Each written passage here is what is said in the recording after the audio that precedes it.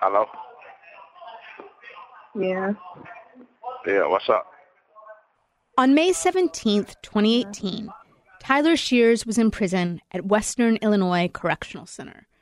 He was near the entrance to his cell block, on a kind of payphone, talking to his girlfriend. Yeah, Tyler. She tells him about a class she's taking in Spanish. They talk about the show Basketball Wives, and he sings to her. Got you, baby. Don't worry about a thing, 'cause every little thing gonna be all right. You love your little songs, don't you? And then, sort of out of nowhere, Shears tells her they are about to lock us down. Send everyone back to their cell. They finna lock us down. I love you, all right? They throwing them bitches. They coming this bitch 50 deep. He says they are 50 deep, by which he means guards, COs coming onto the wing. They beating them up.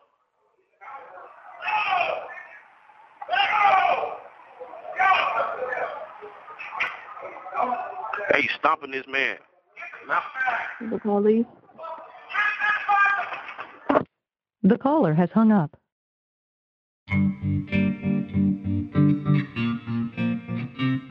That spring day, while Tyler Shears was chatting and singing on the phone, he was looking through a window into a vestibule at Western Illinois Correctional Center, a blind spot, just like we've talked about before, a place with no cameras. He says he could see the guards beating an older black man. We have this tape of Shears because that day, that man, Larry Irvin, was beaten so severely he later died. And this call would become evidence in a federal case against 3 guards. One guard, Willie Hedden, pleaded guilty. The other 2 guards, Alex Banta and Todd Scheffler, went to trial.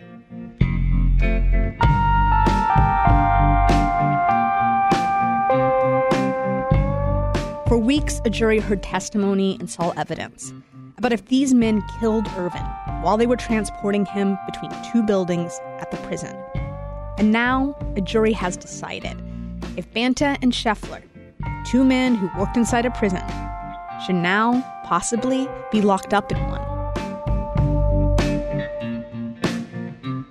We are interrupting our planned episodes so we can tell you what happened in the courtroom and how people are making sense of it.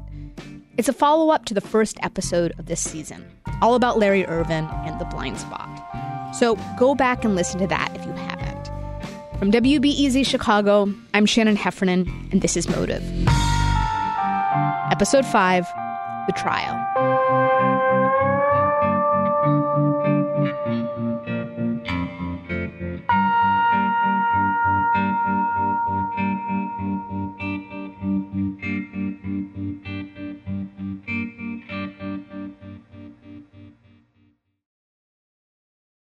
Hey, Rob, welcome back from Springfield.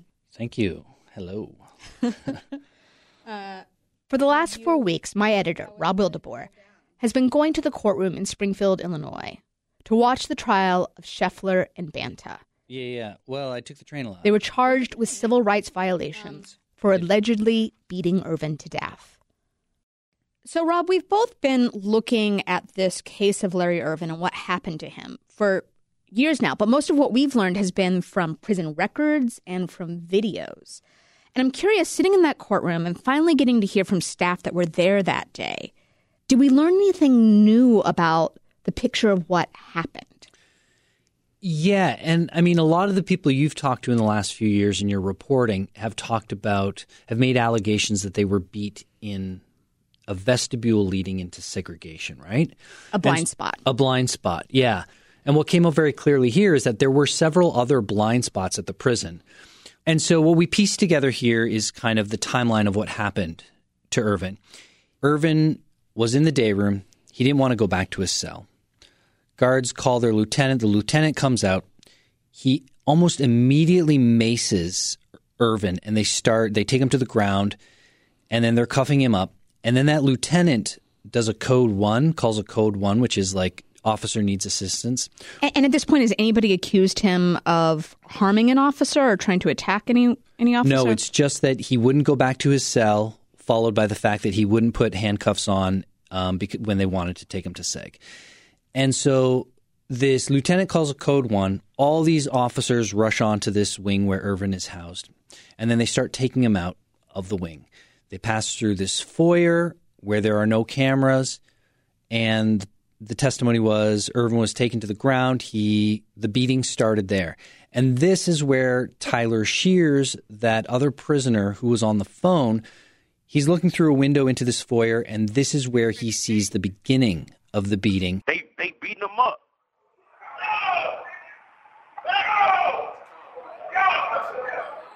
And the Illinois State Police talked to Tyler Shears the day after the beating. 30, 40 COs just run inside the building. Then they're dragging them. Okay. And once they bought to the threshold of the door, that was where it started kicking them in them. Okay. But you could see through a window then? Yes, glass windows. Into the foyer? Yeah. The guards then pick up Irvin, and they're going to leave the building, but to do that, they have to go through another vestibule.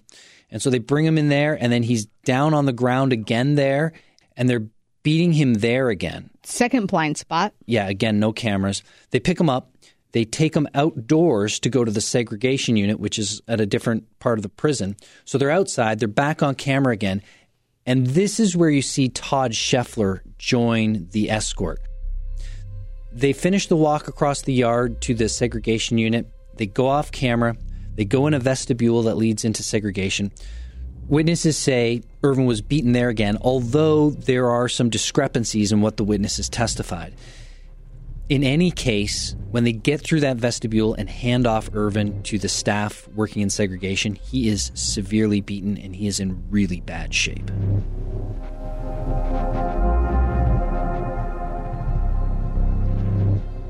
So 3 vestibules, foyer kinds of things, all blind spots. Right. Staff say beatings happened in each location. Correct. It sounds like to piece together this timeline that you now have, there were multiple staff that testified to seeing this stuff. Yes. That allows us to piece that together. A lot of guards.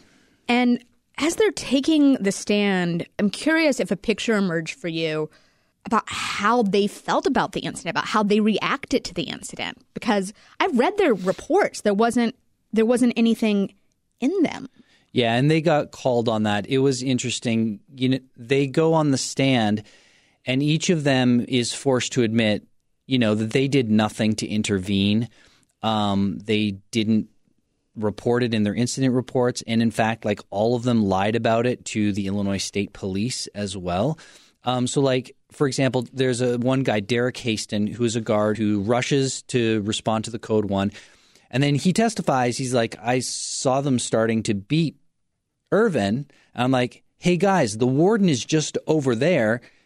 And then he says he walked away because he didn't want to be part of it. And he got in view of a camera. Another guy, Richard Rubel, he was walking with the escort to SEG. And he testified on the stand that when they got to SEG, he said something to the effect of, I knew about incidents happening there in the vestibule of SEG. And so I turned around because I didn't want to be involved. And you are hearing from a bunch of guards that, they saw it. And, they did nothing about it. And so it's really disturbing about what that says about the culture there, right? Did healthcare staff show up? Yeah. They showed up in SEG to check him out. They applied some Steri-strips to his head because he had cuts on his head, so that stops the bleeding. And they said, this one nurse said, we looked for signs and symptoms of brain bleed. He was alert, awake, and speaking with us. And then she was asked, did you check the rest of his body? No. Were you having a conversation with him? Not in full sentences. She wrote, quote, patient is in minimal distress. We know from the medical records that Irvin was, had 10 ribs broken on his right side, ribs broken in multiple places on the front and the back. He's got a broken shoulder. He's got a fractured sternum. He's got internal bleeding. And then the nurse wrote they ordered ibuprofen for pain, which you and I have both reported on prisons for a long time and heard healthcare horror stories and people I've heard from so many prisoners. I went with this issue and all they did is gave me ibuprofen. I'm like, this guy has 10 broken ribs and all this other stuff, and they give him some ibuprofen. What? And then they leave him on a concrete floor in a cage.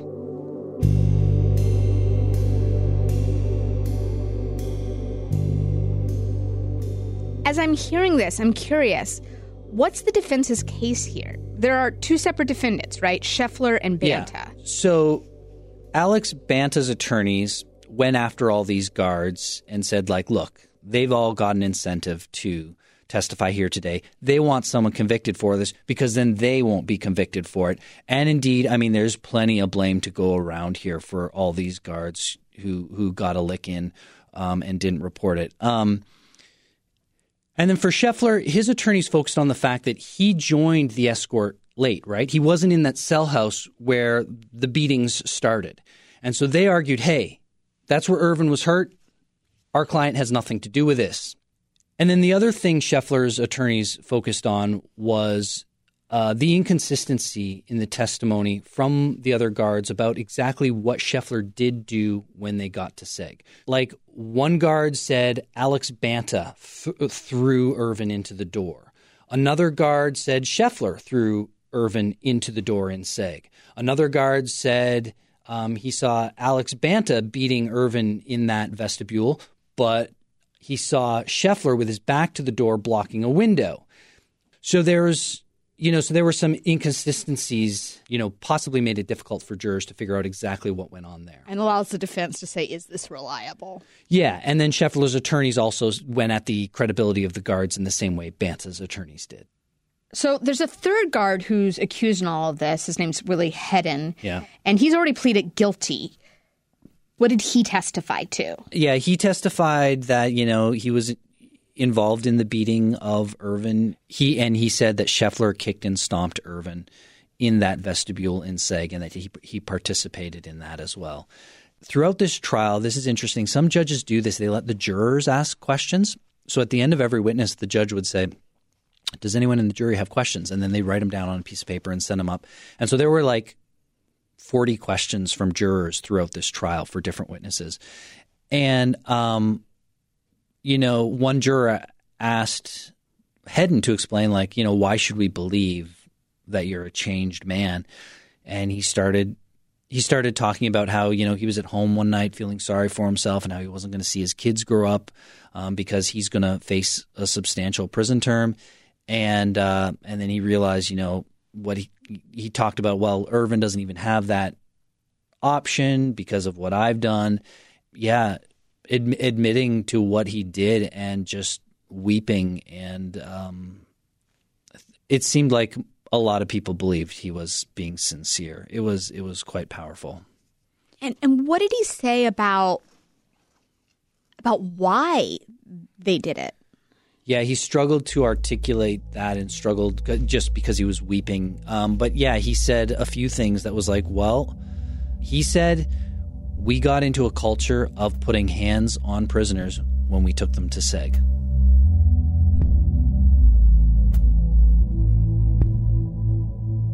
So did we get to hear from Banta or Scheffler at all? Yes and no. Neither of them testified.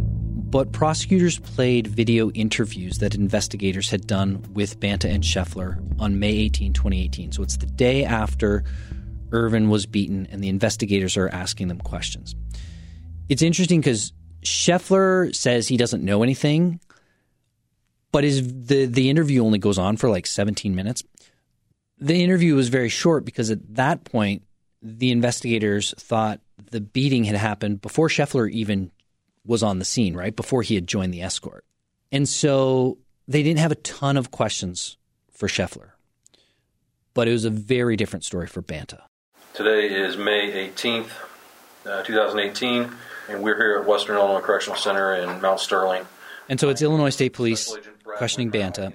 And in the courtroom, it's being played. So Banta is facing the front of the courtroom. This is a video that they're watching. This is a video that they're playing in the courtroom. And so Banta's facing the front of the courtroom, and then there's a 12-foot screen on the side of the courtroom, so it's to his right. And there's just a huge version of him above him that the jurors are watching. Is because we are investigating a homicide investigation as part of Illinois law. Ervin is still alive at this point because he doesn't die for 5 weeks, right? But they're like, given his condition, it's looking like he might not make it. And they're kind of friendly at the beginning, right? Just like the investigators with Prentice, Major Prentice from that previous episode we did. They start real friendly. You're being interviewed as a witness, okay? We don't suspect that you were involved in this person's injuries. They try to get some basic stuff, and he's giving them some information, including the fact that he joined the escort on the D-Wing and was all the way through SEG. So you escorted him from the middle of D-Wing all the way to where? Segregation. All the way to segregation? Okay. And you were actually physically escorted? So then the investigators are like, Alex, we get the whole brotherhood, the correctional officer brotherhood thing and the code of silence. We get it. But, now is the time for you to say what you know. So they're still treating him like a witness, not the suspect. But, now is your chance, Alex.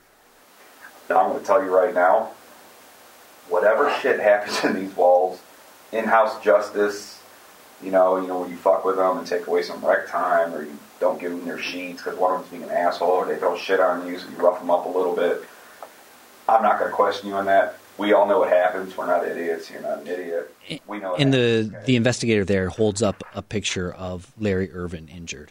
But this went too far, okay? A ruptured aorta, a punctured lung, broken ribs. Look at the guy's face. He's in his 60s. This shit is not supposed to happen. Do you agree? I agree. Okay. Okay, here's the problem, Alex. You literally just told us you walked with him from in the middle of D-Wing all the way to segregation. So we know where this incident occurred. So they start to drill in on him, and then they're asking Banta to name one person who's on the escort to SEG. Just give us one person, and not even who did something wrong. Just name one person who responded to the Code 1 yesterday. And he can't remember the correctional officers. He can't remember the supervisors. And, the supervisors are the ones who wear the white shirts. Okay, white shirts. So you specifically remember 2 white shirts helping with the incident. Lieutenant, who was it? I don't remember who it was. I don't even know if he helped. I just remember seeing him. Okay. You don't remember the lieutenant's name now? No. Okay. Who's your lieutenant? So this is getting bizarre at this point. Jurors have been watching him for 40 minutes go round and round with these investigators there. He's saying I was looking at my arm and looking ahead, so I don't know who else was there, which, is just not credible, right? Okay. It is really hard for us to believe that for the 2.5 years you've been working day shift that you cannot recall one guy that you were escorting with. Does that make any sense? It does. Okay. I can understand how you think that. I'm just not want to tell you, but I forget things all the time with my. While you're in this room with us, this is your chance. Because let's face it, if he dies, that's murder. You understand that, right? And here's the thing, Alex. Maybe Rob and I have this all wrong. That's what I'm actually starting to wonder. And this is, and I'm a little worried now because if we have this all wrong, and we've been talking to you about this, and the reason you're so reluctant to tell us anything is because you actually did it. You know what? Let's go ahead and read the Miranda rights right now. Yeah. Okay? Let's, this took a completely different turn. So the jury had been watching this video for an hour and 17 minutes when they say, okay, let's read him his Miranda rights, which is what they said right there. And then they read him his Miranda rights, make him sign some forms that he's heard his rights and understands them. And then they go at him some more. And then there's this really surreal moment in the courtroom because they start talking to Banta about, well, what happens when jurors see this video? You were one of them. And guess what? When this goes to court for AGBAT, murder, there's going to be a shitload of inmates and a shitload of staff that are testifying against you. This video, down for it. This paperwork will be presented. Their statements will be presented. They will testify. The CO Banta was there. CO Banta struck him in the face, or maybe you need, I don't know, because you're lying and we're not going to get the truth out of you. But guess what? That day's going to come. And maybe one day in your 30s, your 40s, your 50s, you're going to look back on this day when you were in that chair and said, I should have fucking told the truth, or you're going to think of what you could have did different. But I feel like we've exhausted all the chances and opportunities we can give you tonight, so. This is your last chance, Alex, to tell us what happened, to tell us what you know. You don't get another chance, and we see you again, you may not be walking out that door without us. Nothing happened to my brother. Okay, that's the last thing on this recording. The time is 10:33 p.m., and that'll end the interview. So Larry Irvin's son, Larry Pippion, was watching all this unfold in the courtroom, which I can imagine was difficult. What was his reaction to all of it? Yeah, he was there for, I think, every single day of the trial. And it was interesting because where he was sitting, he was actually the person who was closest to the witnesses. So when these guards are there talking about beating his dad to death, he is the person who is closest to them. And so I talked to him several times throughout the trial. And there was one day at the end of the week, he was headed back to the Chicago area. So I hitched a ride with him, and we really got a chance to talk then. Are we taking the 55? No, the 72. Oh. Yeah, that's the 72, runs to I-57. Oh, yeah, to Homewood. Yeah. We talked a lot about, the trial so far, the witnesses we'd heard. And, we watched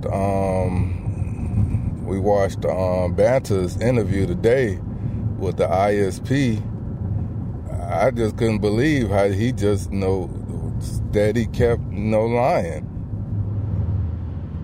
And Pippion told me, he knew a bunch of them were lying. I was surprised by the reason he said he knew they were lying. Yeah, even though guards that testified, they still wasn't being 100% truthful. Why? What kinds of things did a guard say that you're like, eh? Well, I'm going to be totally honest. Would it shock you to tell you that I've been there before? To where, Western? Yes. I used to be an inmate at Western. No, I didn't tell none of the prosecutors that, but yeah, from 96 to 99, I was there. And I was I was in the same housing unit that my dad was. Ironic that may sound. And from me being there, I know that they're lying and whatever. And when they got the phone, recordings from Tyler Shears and how you could hear the officers saying, get the F back, they was talking to the guys that was on the wing to get away from the front because they didn't want them to see what was going on. That's what that get the fuck back was. So you've crossed that threshold hundreds of times. Yeah. Yep. Nothing's pretty much changed about the place, It was a lot of anger, a lot of twisted things going through my mind, but, of course I'm wishing I could do the same thing to them that they did to my dad, Maybe quiet, my demeanor, and character, it's pleasant, but hey, one thing about me, I believe in eye for eye,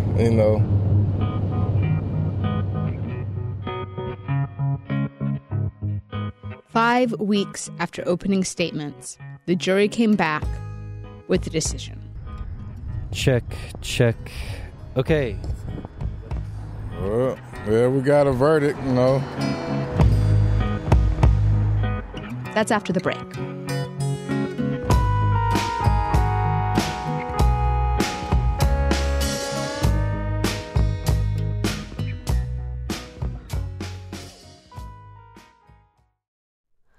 Hi, it's Terry Gross, the host of Fresh Air. We bring you in-depth, long-form interviews with actors, directors, musicians, authors, journalists, and more. Listen to our Peabody Award-winning Fresh Air podcast from WHYY and NPR. Check. Okay.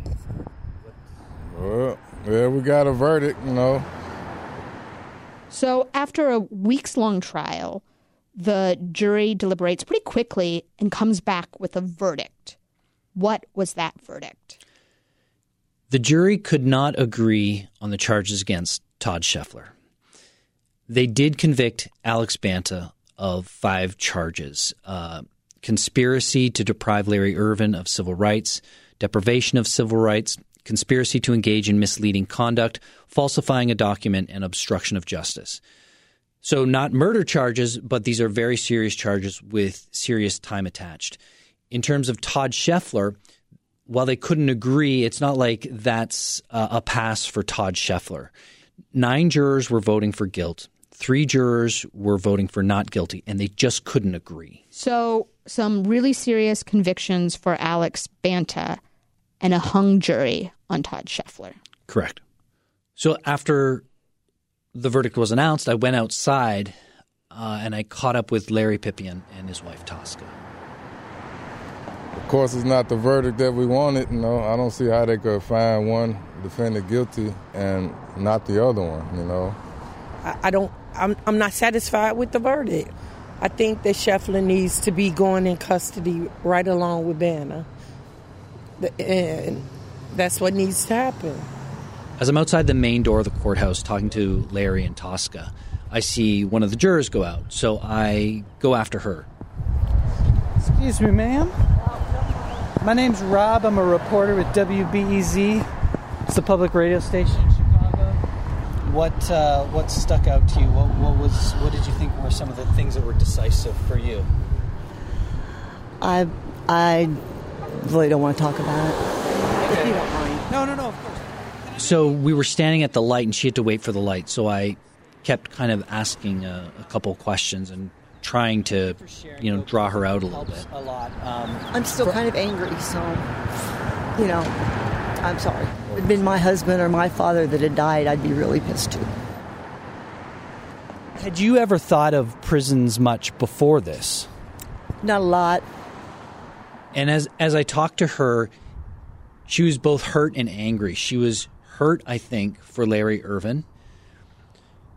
She also seemed angry, and I think she seemed angry about what she'd seen the last 4 weeks in the testimony. She'd gotten an inside look at our prison system. I think everyone that was involved at all should be gone, and we should have new personnel. I don't see anything else helping it. It sucks. I don't think anybody tries to fix anything. I think they try to hide things instead of trying to fix things. I think it all needs to be uprooted and redone. What would you say to the head of the Department of Corrections and the governor about corrections having sat through this trial? I'd say get your shit together because it's fallen completely apart. So the jury found Banta guilty. He's likely going to face a pretty serious sentence. But the jury was hung on Scheffler. Talking to jurors, did you get a sense of why they weren't able to reach a decision on Todd Scheffler? A couple of the jurors told me that the split was 9-3. 9 people wanted to convict Scheffler, and 3 did not want to convict Scheffler. And remember, there was some discrepancy in the way people talked about Scheffler's role going into the segregation unit. Did he throw Ervin into the door? Did Banta throw Ervin into the door? Who was standing where? There were some discrepancies in the testimony, right? I talked to one juror, Kevin Sullivan, and he was really frustrated that it was hard to convince that they couldn't convince the other jurors. In my mind, it was a slam dunk. We could have been out of there in, honestly, 15 minutes. He was the lieutenant. He had the responsibility to stop it. If he didn't kick anybody, if he didn't punch anybody, if he didn't do anything other than stand in front of the door and block the view of whoever in SEG and let them do it, he's still as guilty as they are. And it's frustrating to me that we could not get the other 3 people to see that. That really seems to bother you. I see you even tearing up as you talk about it. Why is that so bothersome? Why is that so important to you? Well, because the guy died. I mean, the guy died, and it was on his watch, in my opinion. So it sounds like it's an issue of justice for you. You want justice for Larry Ervin.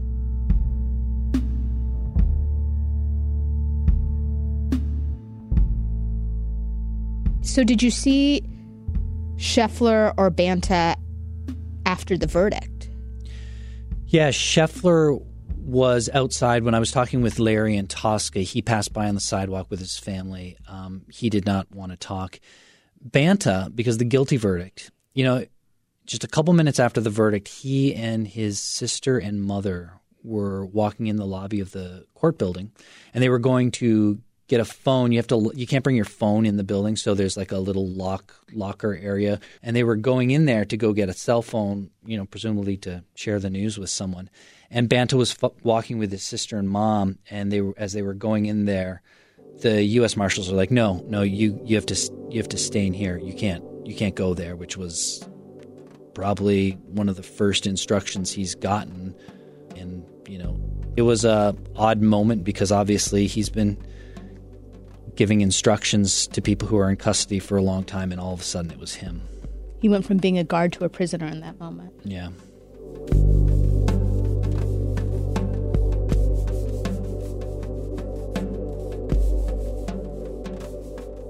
So, what happens next? Yeah, so Banta is in custody. He's obviously going to face sentencing and could be a very, very lengthy sentence. The charges had potential life sentences. Scheffler is going to be retried. The U.S. Attorney's Office in the Central District of Illinois says it intends to do that. It would be a slimmed-down trial because now you don't have Banta as a defendant. And what about those guards that took the stand and said that they had lied to state police, that said they had turned the other way? Do we have any sense what's going to happen to them? Well, the Department of Corrections wouldn't tell me what the process or procedures they're going to use. However, there was an investigator from the Department of Corrections who was in the overflow courtroom for the entire trial and taking copious notes. So I would imagine there will be ramifications for employment. But I've gotten employment information for a number of the guards here involved, and they're still employed. Some have even gotten promotions since May 17, 2018. Thank you, Rob. Thanks, Shannon.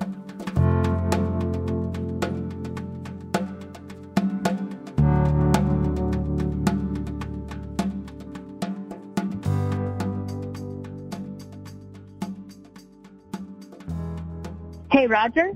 Oh, hi, sure. Mm-hmm. Hey. Roger Latimer called me on the phone just minutes after he heard the news about the verdict. Latimer is a man you heard from in the first episode of this season. The one who says he was also beaten in a blind spot. The one who went to the hospital with broken ribs and guards had stopped the nurse from taking pictures. The one who tried to ring the alarm bells about the blind spot before Irvin died.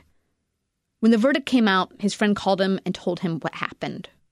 Okay, because I'd heard that there were the cases going on, but I didn't think that I wanted to read it unless there was somebody there for support, because I thought it would be very upsetting. Less than a year before Irvin died, Latimer said Banta had beaten him too, and now he'd been found guilty.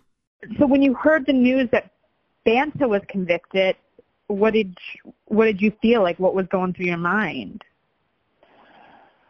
Well, for one, I was relieved for some reasons. It's not that I actually want Banta to suffer, but my concern is that if Banta got away with this, that it would be a green light that, hey, it's okay to beat on prisoners and whatever. And so not so much as one case, but my biggest thing is what a statement that would have been. This could just continue to go on like it had been going on inside Western. If Banta had been found not guilty, Latimer said it would have been hard for him. Another denial of what he'd been trying to bring attention to. And so, of course, it makes sense that he says there was some relief in the news. But at the same time, Latimer told me he did not want to see Banta go to prison. I don't really wish prison on anyone. I really don't. I'm not a hateful person, but I was so concerned that this would happen to other people, and it's not. Why wouldn't you wish that on him? Why would you not wish prison on him? Because I've gone through it. I see how bad it is to be in the prison. The prison doesn't really reform people. It's it's an evil system, and I don't wish it on anyone. The question is it's an interesting moral dilemma. If people could get away with beating on people, would everybody do it? I mean, that's a scary thing to think about. In the case of Banta, yes, he would. There were people we talked to about the trial, like Ervin's son, who wanted to see Banta in prison, to see him punished. And then there's Latimer, who's more conflicted. You can hear him wrestling with where to land. Can a prison sentence fix a prison problem? I can empathize with both those responses. But pretty much everyone we spoke to had one thing almost universally in common. They said, Banta is one guy. What about all the others? The officers who turned away, the healthcare workers who left Ervin on the floor in segregation. How do we fix that? What's to be done?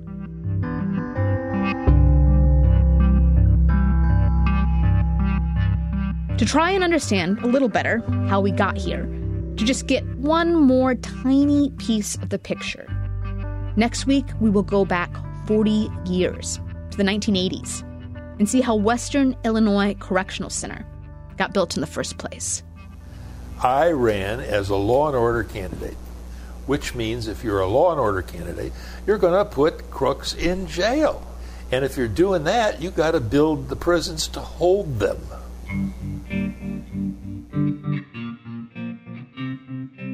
Motive is a production of WBEZ Chicago. I'm Shannon Heffernan. Jesse Dukes is our producer. Marie Mendoza is our associate producer. Our editor and, this week, our reporter is Rob Wildeboer. Our executive producer is Kevin Dawson. Tracy Brown is our chief content officer.